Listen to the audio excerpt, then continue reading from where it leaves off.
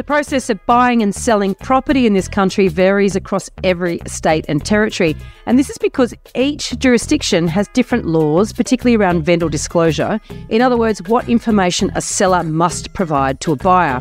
The concept of caveat emptor, in other words, buyer beware, applies in every state and territory. And what this means is that buyers have to rely on their own due diligence.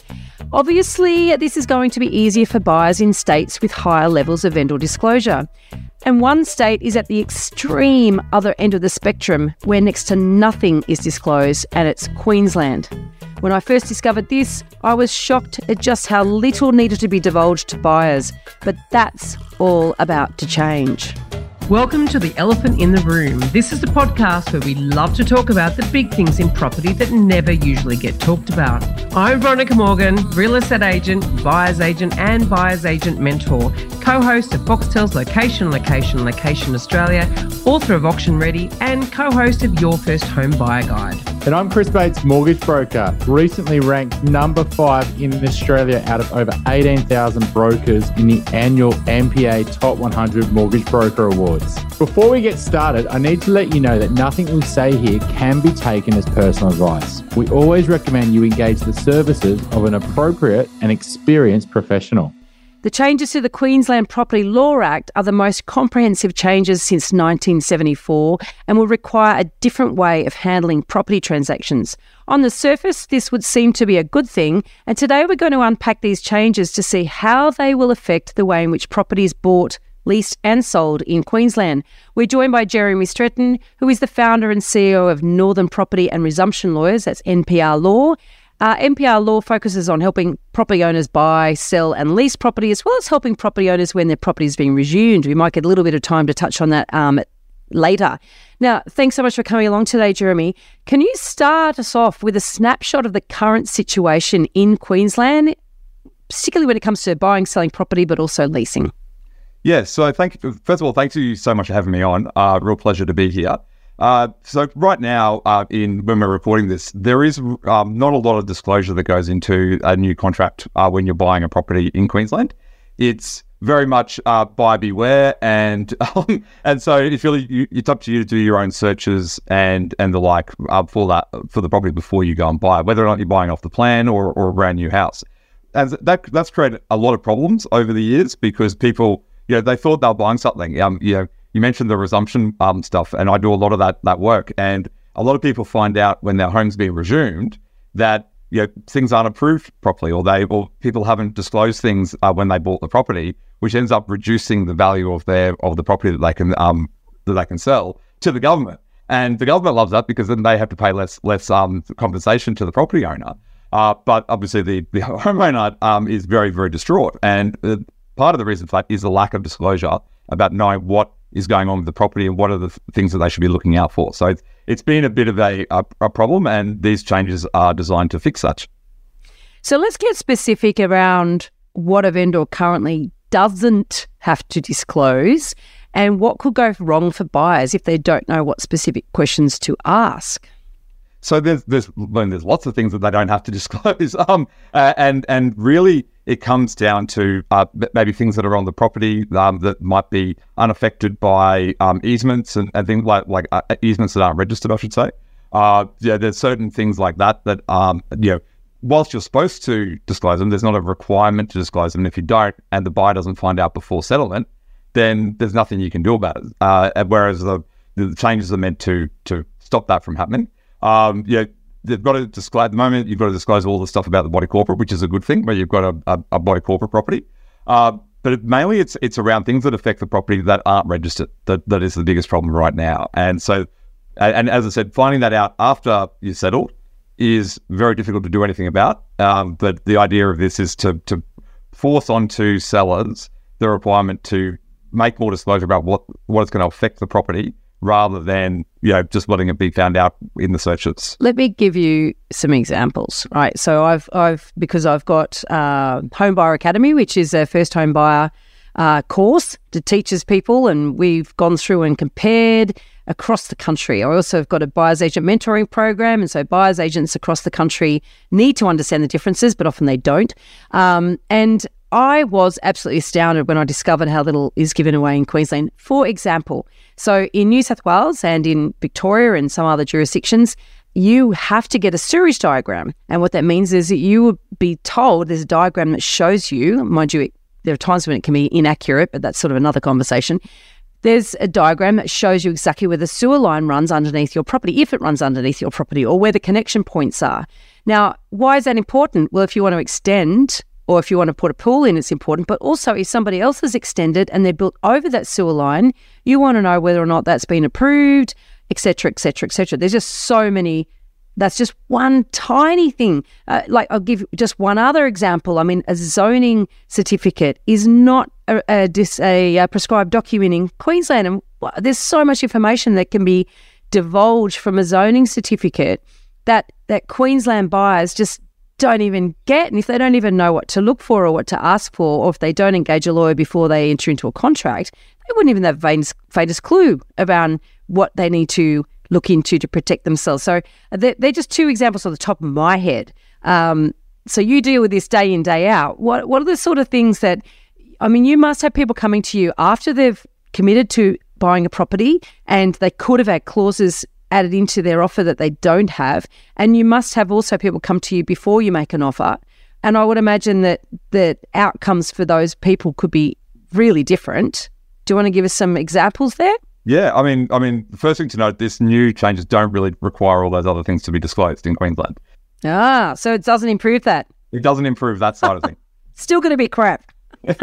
So there's no, as I understand it, and the approved form hasn't come out as yet. What they're going to require sellers to disclose, but I know from what I've read that things like that aren't on the chopping block to be disclosed going forward. So that's interesting that they haven't even gone as far as what the other states already have. But that's just fundamental. But like I said, what is going to change? Well, basically, having a disclosure statement that has certain information in it that people would ordinarily go and do searches for, but not that kind of information. Because up here, people don't do, unless they're developing the property, right? They often don't do those kind of searches. They don't look at a lot of the law firms up here don't do many of the searches that would find out things like sewer plans and things like that. It's just not something that's generally done unless the client has a specific need to develop the property. Like if you're buying a house and land, then they don't do that. So what we find is it comes down to really discussing with the client first, what do they want to do? And if they do want to develop the property, then often what we'll include is a due diligence clause to allow them to go off and do their inquiries about the property. Because disclosure doesn't have to be given, you've then got to go and do all those searches. And there's a lot of assumptions that are made in the REIQ contract where people maybe don't know that certain parts of the property may not have approvals, or there might be things problematic with the boundary lines and the fences and easements and things like that. So people who are buying land that they want to develop generally have that type of clause in there, but we don't see a lot of specific things about people concerned about sewerage lines and things like that in contracts. We see more, it's a general, I'm going to buy this block of land, maybe move the house off and build something else. So what does that mean? What can I do? So we keep it more broad so that they can really go and do their investigations about the property, as opposed to where you have more specific information that you get at the contract stage. Jeremy, what about sort of things like surrounding developments? Is there going to be all, the floodplains or things that are going to impact its value? Is there any liability on the sellers to start to disclose these sort of things that are obviously negatives for the property that the market might not know unless they do those searches? Or is it still going to be buyer beware and you have to do all your checks? Potentially it's just a few small changes around the edges. You're still going to have to do your checks. Flood areas is one of the areas that is being changed though. So you will have to disclose floods. Obviously that's been a big deal up here in the last decade and a half or so since the 2011 floods. So that is something that is going to change, that you are going to have to disclose those things. And still, I would be advising any buyer to go and check that for themselves as well. Like the maps, I'm sure they're the same all over Australia, are very comprehensive up here where you can see what is, where the floods are and what's going to change. So that is one area that is going to change. But you do need to disclose that kind of information because that's such a hot topic up here. That's Brisbane. and, everyone sort of knows that Brisbane floods, don't they? So I guess, weirdly enough, it's probably the one thing that most buyers might check. And I know that Brisbane City Council's information they have online is extremely good. But what about a deposited plan? You mentioned about boundaries, right? And so obviously you're not going to know the boundaries exactly where they are unless you get a survey done. And even in New South Wales and other jurisdictions, it's not a prescribed document to have a survey, but a deposited plan is a prescribed document.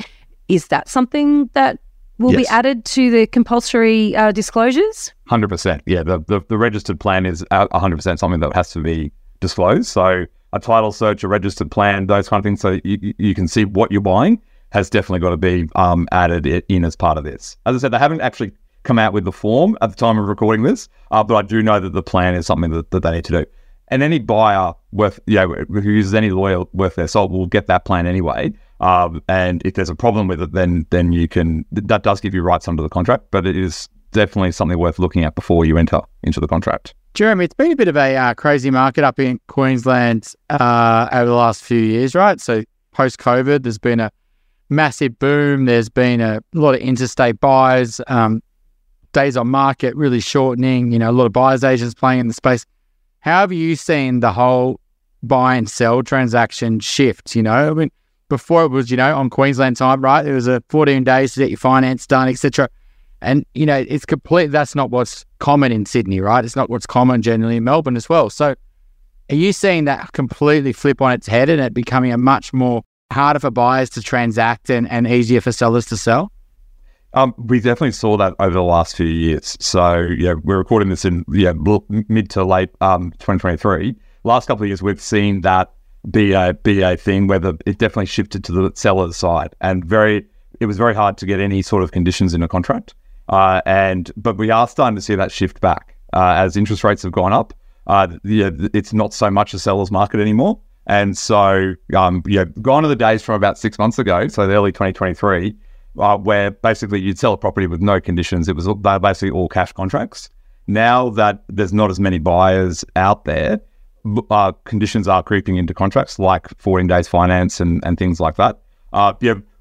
Queensland has always done things differently in the sense of we had the times of the essence contracts where you had a 30-day settlement with a 14-day finance clause, which is done differently to the other states and a lot of other of the Western world, how they do them as well. So, but we are seeing that come back, and I'm seeing that a lot in the work that I'm doing, where people's homes are being resumed when they're buying from the government. When they're selling to the government and they're buying something else. We're seeing more sellers agree to clauses that's subject to the sale to the government of the house, so that they don't have to sell. Whereas for the last couple of years, if you tried to put a clause into a contract that was subject to the sale of your other house, sellers were just balking at that and weren't signing that. That's a very good point, actually, because obviously when times are tough, as in when it's a seller's market, times are tough for buyers, that is, and they're forced to make quick decisions and they're forced to overlook those comforts of getting that due diligence done, and particularly in a situation where you don't know what you don't know anyway, and you don't know what's missing, or you don't know what information is even out there.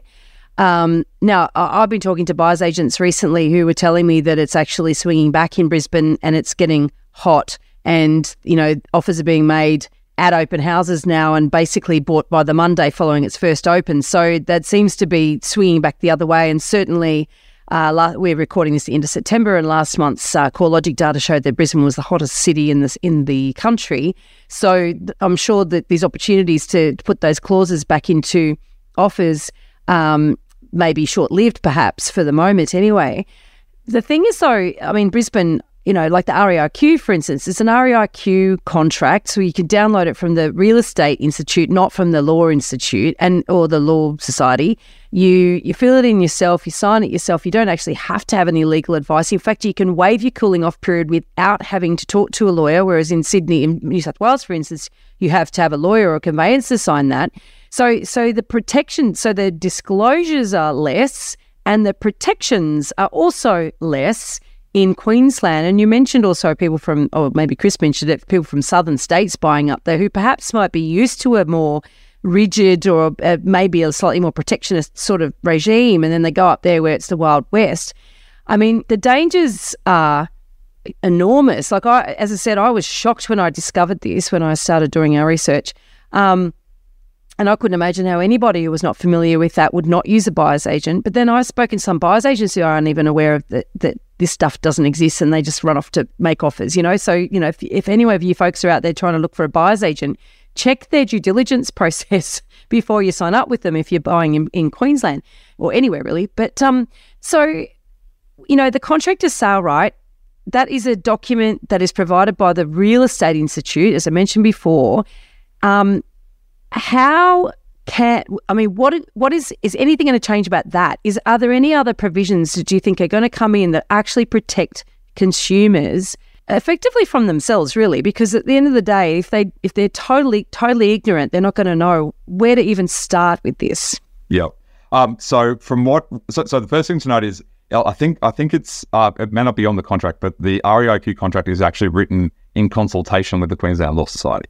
So it is actually written, and it's actually there's professors at one of the main universities here who actually recommended these changes to the contract, and they also help rewrite the standard contract. So they have not yet announced what changes they're going to make to the standard contract around these changes, except the what I've read about it is that they're just going to be requiring, going to have clauses in there about providing the disclosure statement and what your rights are if they aren't provided or they are provided in the contract itself.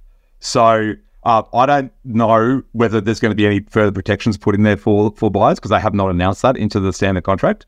I think one of the biggest dangers, Veronica, and you mentioned this, was that you can waive the cooling off period without any advice. And what happens is, people get the contract from the real estate agent and they're just told to sign here, sign here, sign here, sign here. And at the end, they sign off on the cooling off, waiving the cooling off period. I had a client who should never have signed a contract. It was an elderly couple. They had no idea what they were signing. They just sign, and they waive the cooling off period. And it's funny. I've been doing this for about 20 years. And when I first started, the law on that side of things was very, very arbitrary on the seller to make sure that there was I don't know whether you're engaged in Queensland law back there, but there was a disclosure statement that had to be put on the top of the contract attached as the first sheet, and you could only waive that with a lawyer's advice.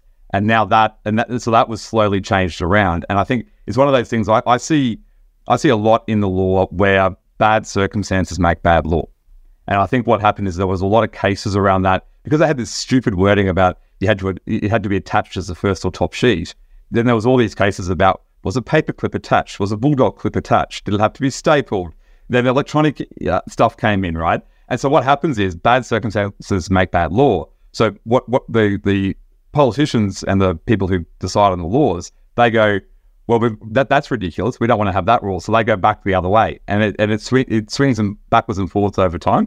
And so I think that if you're buying property up here, you've got to do your due diligence first. Even with this new disclosure, you can't just assume that you've been told everything. And that especially if you want to buy it to develop, long term, you want to make sure that it's all, you've done all your searches, or that you've made it conditional so that you can go and do your searches as part of the contract, because that's not going to change in a meaningful way like the disclosures down south at the moment. So Jerry, what just step us through. So someone buying a place in Brisbane now or Queensland, what is the due steps you need to take? What are the searches you think the buyers should do? So again, it depends on what your goal is, and if you do want to develop and do that with your property, there are things like council searches around what you can do with the property, what approvals are in place for what you've got so far. There are searches around making sure that one of my favorite topics is make sure there's no roads going through your property or train lines. Future plan, because that they come up from people don't even realize where that's going to happen. You do your plan searches to make sure that the properties what you think you're buying is correct. And again, most of it comes down to another one would be contaminated land, to make sure that it's not built on an old petrol station site. And so it's really around those kind of searches that you want to do. And we sit down and go through, okay, what are you trying to achieve with this property? And then and there's more and more searches you can do. There's like pages of them about the approvals that are on the property, what you can do with the property, what overlays there are, all those kind of things. There's a bunch of free ones you can do too, like Dial Before You Dig and those ones that help you to figure out what you're buying so that you can make sure you want to do with it what you want to do.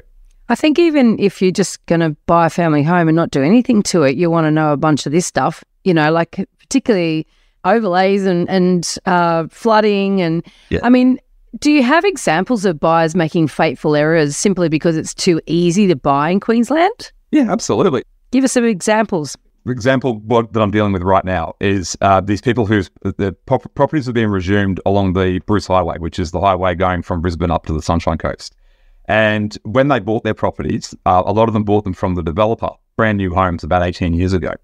When the government subdivided the land, they put a covenant and an easement over part of the property. And basically, when they were sold the property, they were told, oh, that just means you can't build on the land.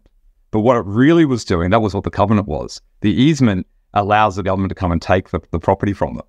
And what happens is that the value of the property comes down by about 200 grand because that land was always going to get taken. And these people bought the property, didn't do the searches, didn't have all these things explained to them properly. And then years down the track, they're looking at their property going, well, we thought it was worth this, because they're looking at in a resumption, you're supposed to be paid for the value of your property compared to the market. They're going, but my house is a 4-bedroom house with a pool and all this and this and this and this and this, and we can't get them that.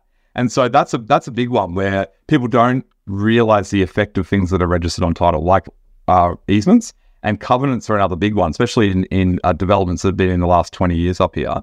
There's a lot of covenants that restrict what you can do on your land, and they're both to the government and also to the developer. And because they restrict what you can do with the land, that reduces the value when you're trying to sell in the future. So what you're saying is that the government was cynical enough to sell off this land on a highway, by the way, with caveats and covenants it's basically put a handbrake on the capital growth, apart from the fact it's on a highway, and then turn around and sting them twice by saying, well, you didn't notice there was a covenant or reason there that we put there to basically protect our future investment when we want to buy this thing back from you. That's just terrible, isn't it? It's pretty extraordinary.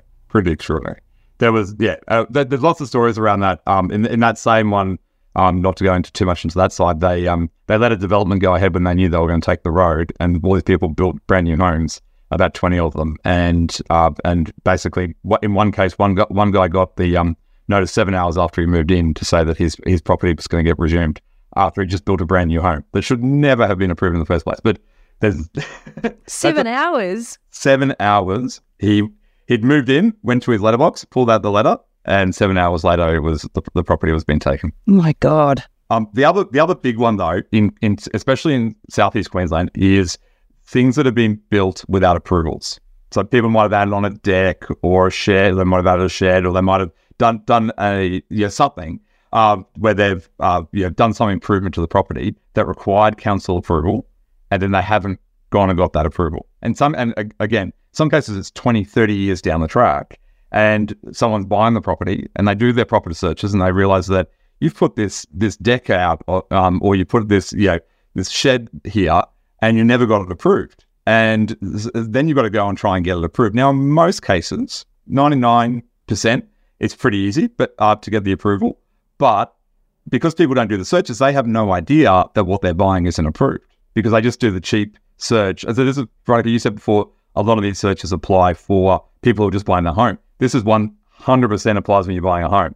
Do your searches and make sure that everything's approved. It's really easy now to jump onto Google, and you can see, a lot of the times that there might be a deck that looks like it's been added on, or something's been done. And so it's really easy for us to go and do a search to find out whether or not that's approved. And so that's probably the other big one that I see people don't do. Jeremy, can people just keep kicking that down the road, like kick that can, like they didn't know it was approved, they just play ignorant, then they don't do anything, the council doesn't force any changes, and they sell it, they just keep kicking it. Is that often what people do in that scenario? 100%. That happens all the time, Chris. And it's what ends up happening is the person who's 5-6 people down the track of that home, someone finally does a search and realizes that this isn't approved, and then they've got to go back in most cases, you're not going to find the certifier or the builder, so you need to get someone else in to do it. And a certifier is going to be very hesitant to approve someone else's work that they haven't seen all the way through, especially when it was done 30 years ago.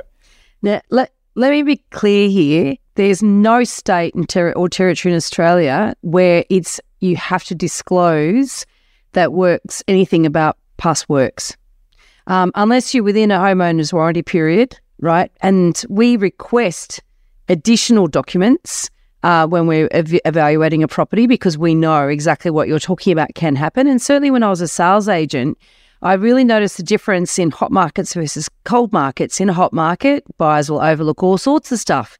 And in a soft market or a cold market, that's when all of a sudden the lawyers start asking hard questions, and then these sorts of missing documentation becomes an absolute sticking point for negotiations. Some properties that fly out the door in a hot market cannot sell in a slow market because buyers suddenly get picky about stuff that they're not picky about when FOMO's driving things. So this is something that's universal. It's not just Queensland that has this problem, but it's also universal that most buyers don't know that they should check it. 100%. And then when they go to sell their property and someone does check it, then they're flummoxed as to why they didn't know about that in the first place. Well, yeah. I'm on a personal mission to help more people make better property decisions. And you can find out all about what I'm working on at veronicamorgan.com.au. And there you'll find resources for first home buyers, details about my buyer's agent mentoring program, access to suburb help for investors, or if you're looking to buy your dream home or an investment property in Sydney's inner west, eastern suburbs or lower North Shore, you can connect with my team at Good Deeds Property Buyers. If you're thinking about buying your first home, upgrading to a new one, or purchasing an investment property anywhere in Australia, we would love to carefully guide you through this journey and importantly get the finance right. Please reach out via our website, wealthful.com.au. Don't forget that you can download our free full or forecaster report. Which experts can you trust to get it right? theelephantintheroom.com.au. Jeremy, we're clocking up to 300 episodes soon. And we have never done anything around sort of council or governments acquiring land. And I don't think we've even mentioned the word, to be honest, in 300 episodes. So can you give us a bit of an understanding? Because a lot of people just haven't thought about this and, how it actually works, how the government's got the rights, what it needs to do, and, and how people do need to be, concerned about this when governments are doing massive infrastructure spending. And that's not just affecting the people they acquire, it's also affecting the surrounding properties. And, you might even you didn't think you were living on a main road, but now you are because the main road's come to you. So, maybe give us a bit of an understanding of how it all works. Yeah, so different states have different regimes, but it's all governed under a broad principle that you don't really own all of your land. The government always has an underlying right to your land. In Queensland, if you've ever looked at a title search, you'll see that the number one thing that's on the encumbrances is a deed of grant. So that's where the government grants the land to you. And that's Australia-wide. So what the government can do at any time is that they can resume the ownership of that property, but they've got to do it on just terms. If anyone's ever watched The Castle, that's what The Castle is about. It's about this exact thing. So they've got to, so they've basically got the right, and when I say the government, the federal government can do this. Any of the state governments can do it through their departments, usually the Department of Transport in each state, and the local councils can do it as well. Other departments can do it too. Like we've done resumptions with school, the Department of Education, lots of other things. So basically, if the government sees a need for a property, then they can resume it. So up here, they're expanding the Bruce Highway. That's the one I was talking about before. So they're widening it. So they're taking the properties next to the highway to be able to do that. They're also building 2 new highways, one to the Gold Coast and one to the Sunshine Coast from Brisbane. One's called the Coomera Connector and the other one's called the Moreton Motorway. And so the government can resume the property to put that road through. In Queensland, and that's where I practice in Queensland law, you basically get the value of the home that you lose or the property that you lose. So it could be commercial property. You get the value to put you in the position to be able to go and buy something just like it. So they've got to pay your stamp duty, your fee, all your legal fees, all your fees to move into a new property. So they've got to pay everything so that you can basically set up in the new house. The problem is that no two properties are really alike. And so what happens is they end up so you have a valuer appointed, the government gets a valuer, and they go and they used to do a valuation, and surprise, surprise, the government always comes in really low, and your valuer usually comes in very high, and you meet somewhere in the middle. The issue is that, no two properties are the same, so people do struggle to find something exactly the same because it just doesn't exist. Like, there's just not two properties that are exactly the same with meeting everyone's needs. There's also the emotional thing too. I mean, you force, there's like, I've been aware of quite a lot around in Sydney, for instance. We have a lot of infrastructure built, and in Haberfield is a suburb the whole suburb is heritage listed. It was a garden suburb and built in Federation times, and beautiful homes, and people have invested in their renovations with confidence because it's a heritage suburb. And also, not only did they invest with confidence, but it cost them more because it was a heritage suburb. So they had whole sides of streets taken out in some of these big homes that have been beautifully renovated, pools, the works taken out. Shocked everybody. But, so then have to turn around and move somewhere else or move elsewhere in the suburb as well. Very difficult to do it for the same money, even if they're paying the costs, particularly if the market happens to be rising at the time that it happens, you have to move pretty quickly. What I find is that people definitely feel that at the beginning. Once they find somewhere else and they move in, generally speaking, they're much happier with their situation from where they work. So generally speaking, not every single one of them, but most of the time when they move, yes, it's exceptionally emotional, Veronica, at the time, because the government's taking your house. I bought this house. How can I do this? Especially if you've done lots of work to it. Or we've got one couple for one of the new highways. The property's been in the family for 90 years. Oh, yeah. Handed down from generation to generation, and they were going to hand it down to the next generation. Massive property, talking really big property. And that's now all going to be resumed so the government can put a highway down the middle of it. So there's a lot of emotion in that, and they'll never find somewhere like that. You'll never find that property. But they're also an elderly couple who probably needed to downsize sometime soon anyway. So it's just the family that's missing out long term. But when people get the deal with the government and then go and find somewhere else, generally 99% of the time they feel like they had a win and they're much happier in the situation that they're in. But it doesn't feel like that at the time.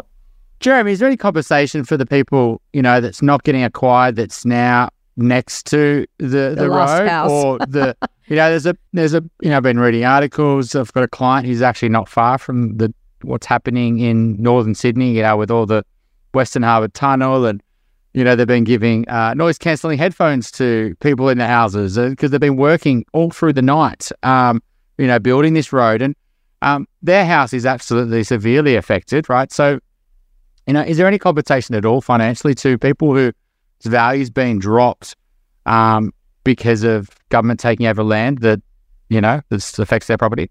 So I can only really speak to Queensland law. In Queensland, no. The short answer is no. If you don't have part of your property being taken, then there is no compensation to you. I believe that's the same in most other states.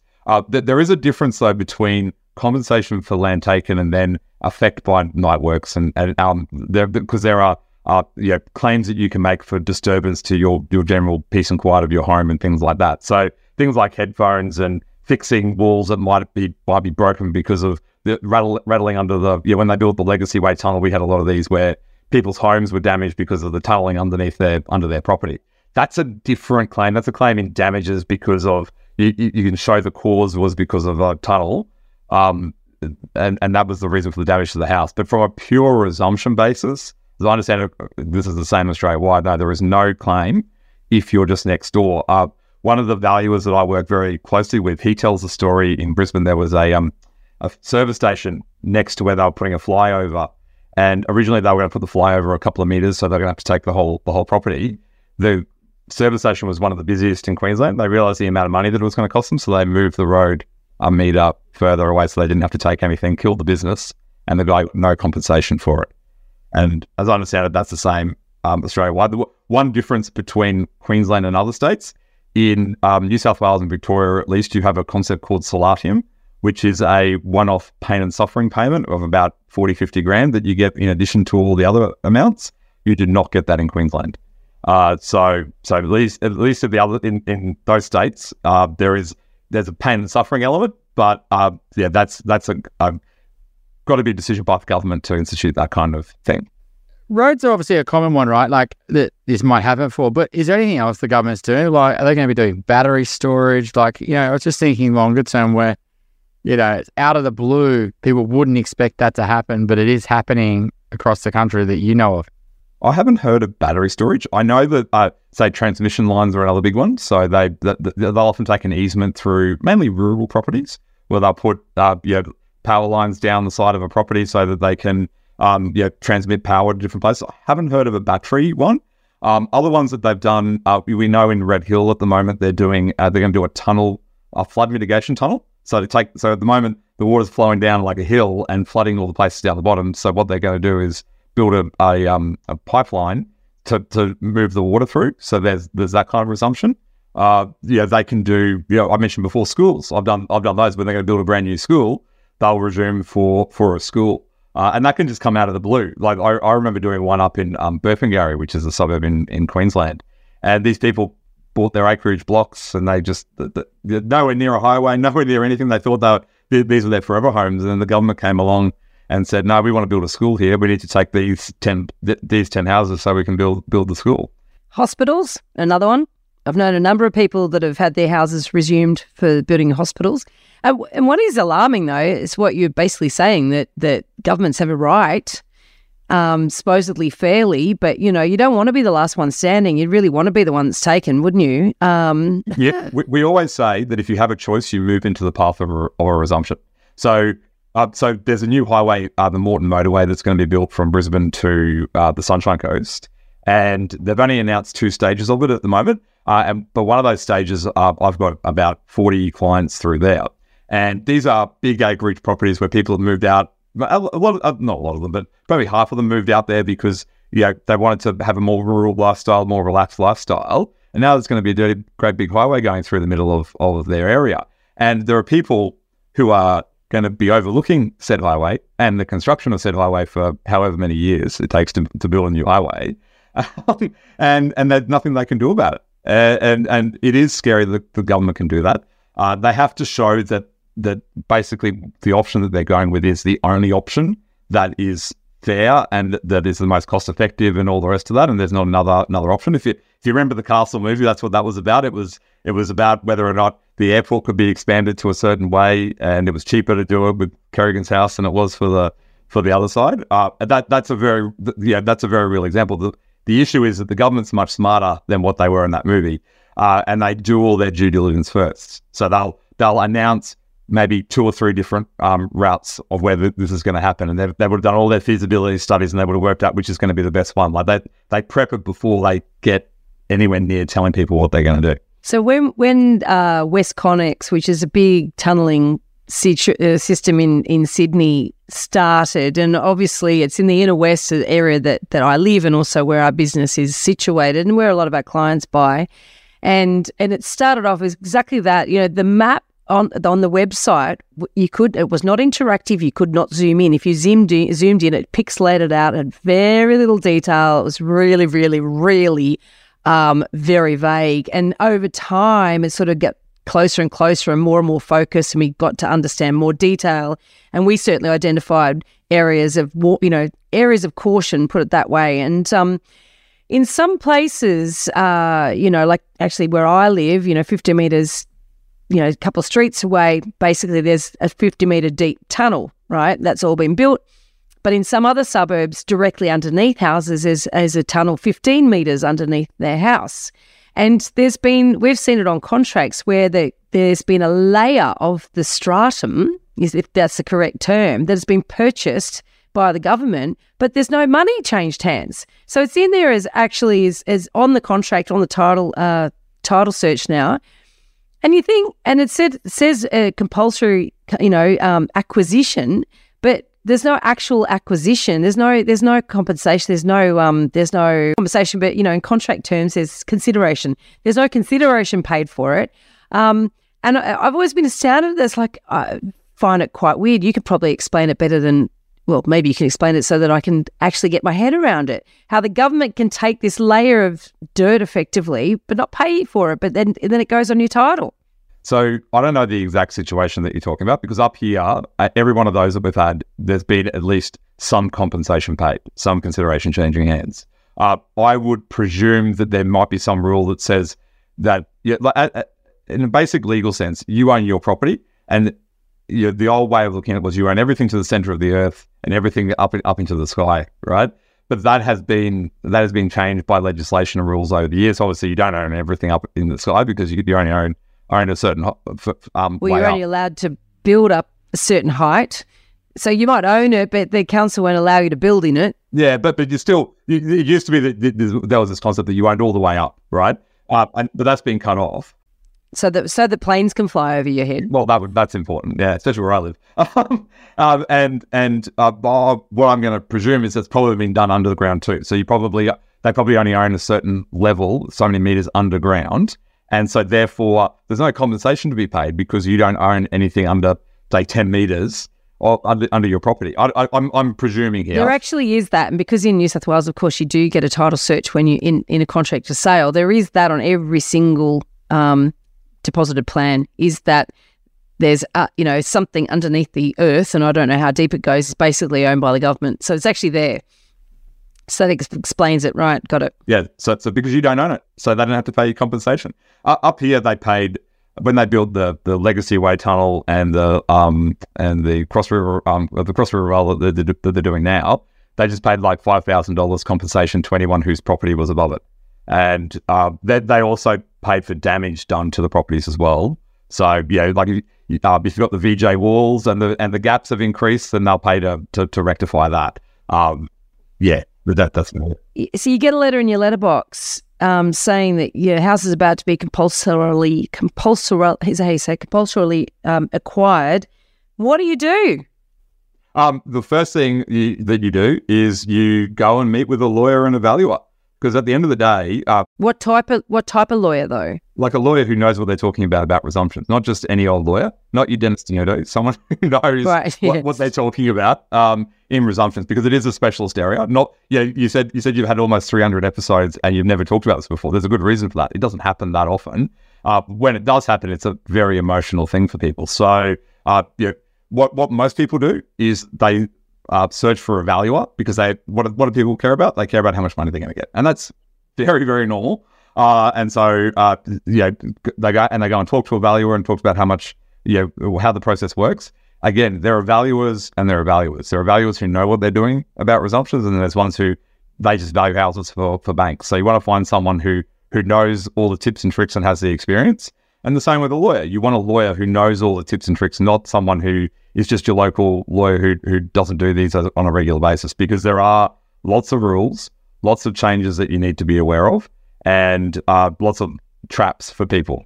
Is there a benefit in banding up with your neighbours and all getting the same legal advice? 100%. We encourage that, not just because it's great for us to act for more people. It actually benefits them more because we can control the process. One of the most dangerous things that can happen in a resumption is that one person goes and settles cheaply with the government, and then the government says, well, this person settled for $500,000. When we try and claim $600,000, they say, well, we only paid $500,000 here, so we don't have to pay anything more. So there's a lot of benefit in everyone either using the same consultants, or at least the consultants talking to each other. And we talk about that a lot. We do a lot of town halls when these things happen. Oh, yeah. And so we get people into a room and we talk through the process, and we tell them what's going to happen. And we say, look, you don't have to engage us. If you engage someone else, though, tell us who they are, give them our details so that we can at least coordinate and make sure that everyone's on the same page and we're all going for the same thing. Because if we do that, then everyone benefits rather than settling early. We've had some clients who had a property compulsorily acquired, and their buyer's agent fees are included in the cost for relocation. Now, they were an elderly couple, and I'm under the impression that not everybody was offered that. So how does somebody, I guess, get an edge over others in terms of added assistance? So you need to be able to show that you can't go out and find a property by yourself. So otherwise, they'd be paying buyer's agents for everyone. Yeah, great idea. So great for the buyer's agent industry. And the government, they look at it and they say no. If you're young enough to go out and find properties and to go and negotiate, then they're not going to pay a buyer's agent. If you've got a medical condition that doesn't let you go out and inspect, or you're elderly or something like that, then they pay it. It's very, very rare that they'll do that though. And we have tried in a lot of situations. We had a lady recently whose foot was amputated and they wouldn't even pay for her. Oh my God. Yeah. They're tough.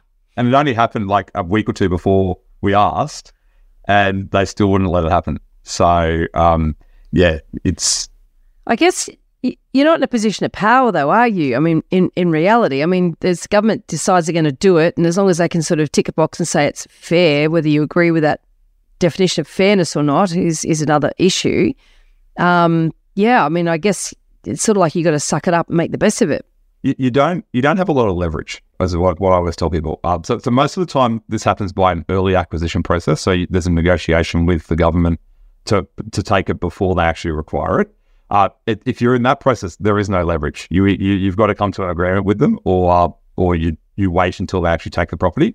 When they take the property, the problem is that they can take the property at any time, and they've got 3 years to pay you compensation. And so, if you want to go off to court and fight and do all this other, do all that stuff, to try and get more money, it can often backfire, because then you don't have any way to live and you don't have any money.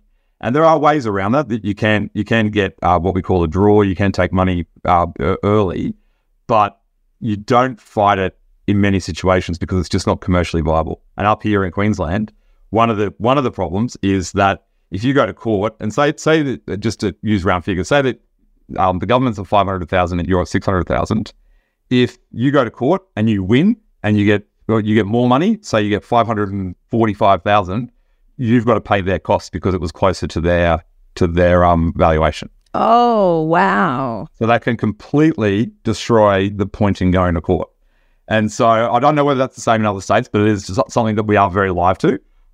And because you don't want to go and have that fight unless you're really sure about the situation that you're going to win. So how can you prevent this happening when you're in the purchasing phase? I mean, how much heads up do you get about, for argument's sake, I think the airport at Badgerys Creek was sort of on the drawing board, was a greenfields for 30 years or something before they finally decided to actually do it. So in that time, I imagine a lot of people just say, oh, bugger it, they're never going to do that. And then they start buying in an area, or perhaps there's something that was never on the drawing board. Yeah. So I think, living next to a main road, you've got to expect it. So any sort of main road, any sort of main highway, you've got to expect it. Most of the time, though, when they're building Badgerys Creek or a new highway or whatever, it is on the cards for a very, very long time. Yeah, there was a railway, the Redcliffe Railway up here, that was on the cards for about 80 years. And everyone convinced themselves they're never going to do it, and then they finally did it about 6 years ago. So what I'd say is, if it's on the cards, then you've got to be really, really careful if you want to buy there, that you're aware that it could be taken. And most infrastructure isn't really going to ever be, most places aren't really going to have infrastructure go through them. So most suburban areas aren't going to have that. It's probably more likely that it's going to go underneath. There's going to be tunnels and things like that. But most of those big projects, especially in the urban areas, are flagged, and they're flagged with a very long lead time.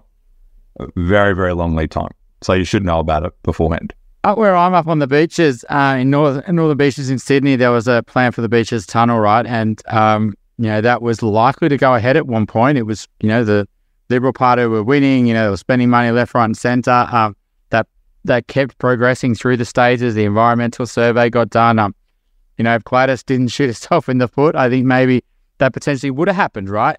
But that was playing with valuations massively for people, because they were like, well, that's going to change. So I think there's always a risk that, in that situation, potentially it was good buying in that pocket, because it was, heavily discounted, because there was going to be this road that was going to get built and the wall was going to. So how do you but then it might come back up in 5 years' time again. Like, what's your sort of advice around these things? Is it just going in eyes wide open and just making sure that it's factored into its price, or exactly that. And I think that if you at all think that something might happen because of some plan that's been there, then you're either buying it with that knowledge in place that could happen, or just don't go there. Just go somewhere else. There's plenty of other places where it's not going to happen. They're not going to go putting a main road through a bunch of suburban houses normally without it being pretty well flagged that that's what they're going to want to do a long time in the future. So I would say, it again comes down to what are you trying to achieve? Are you trying to, do you want somewhere you're going to live in for the rest of your life? Like a lot of the people that I've got, these are their forever homes. And if that's the case, don't buy there because you just don't know what's going to happen. Go buy somewhere else. If you are willing to buy it, just know that it could be taken at any time. And there's not a lot that you're going to be able to do about it if they do take it. We had a few clients that actually looked at, and we bought for some property over in Waverton, where we knew that the tunnel was going to go underneath, and also there was going to be a work site, and we had those lengthy conversations around the disruptions around that and what that was going to look like. But we found that, buyers had sort of got a bit weary about it. I think they were like, and not just our clients, I mean, generally speaking, buyers were like, what, so what? It's a tunnel. One day it'll be finished and then life will go on, and someone from the other part of Sydney will drive underneath our houses and get to where they want to go quicker. I think that's but that's a bit different to being resumed, and it's certainly a bit different to being on a main road or bigger main road, extra 4 lanes than what was there previously. Jeremy, have you got an example of a property Dumbo for us, a lesson, preferably a personal anecdote that we can learn from? I think I've got loads of them over the years. And a personal one for me was, I get into the game, and I think for me it was selling a property back before the boom up here in about 2019. And we made a good capital gain out of it, about a 30% gain out of it, but now it probably would have been double the price. So a real dumb move was thinking that the market had peaked, trying to play the market, selling it, and then being left. I'd like, every now and then I go and look at the price that it sold for subsequently, and I have a scotch just to make myself feel better. Was that an investment property, Jeremy, or your home? It was an investment property. Right. So you got out. Did you buy another property with the gains, or? No, what we did was we actually used it to pay off our house mostly and start my law firm. So got it. It was done. It was invested in something else. But it was not done to invest in a new property, which would have been okay because everything else went up at the same time. And our house has gone up too, but it's obviously, we don't want to have too much debt on our house. And so, yeah. It's a good, you did say that you thought that it had peaked, and I think that this is what a lot of people do think. They think that markets only peak once. That's it. It's done. It's like, no, there's not a terminus here. These trains keep rolling. But also Brisbane, if anybody remembers, had gone quite a long period of time up to 2019 without a huge amount of growth and really done nothing much. But certainly since COVID, Brisbane's been one of the biggest performers in Australia. So, yeah, I can understand how looking back now you might kick yourself a bit. Can't kick yourself and go, that was a mistake. But anyway, live and learn. So you now have a law firm that you didn't have before. That's right. Yes. Well, thank you so much for coming on and having a chat to us about this. This is, it is a topic that we haven't talked about, and we shall watch with interest to see what happens with the changes to Queensland property legislation as well. Thanks so much for having me. Thank you so much, Jeremy. If you have a question that you'd like us to answer in an upcoming Q&A episode, you can send us a voicemail or written question via the website, theelephantintheroom.com.au, or you can email us directly at questions@theelephantintheroom.com.au. If you like what you're hearing, please share this episode with others you feel would benefit. And while you're at it, why not leave us an iTunes review? 5 stars would be great. I know that sounds a bit cringy, but we have it on good authority that every review helps make it easier for other people to find out about us and hear what our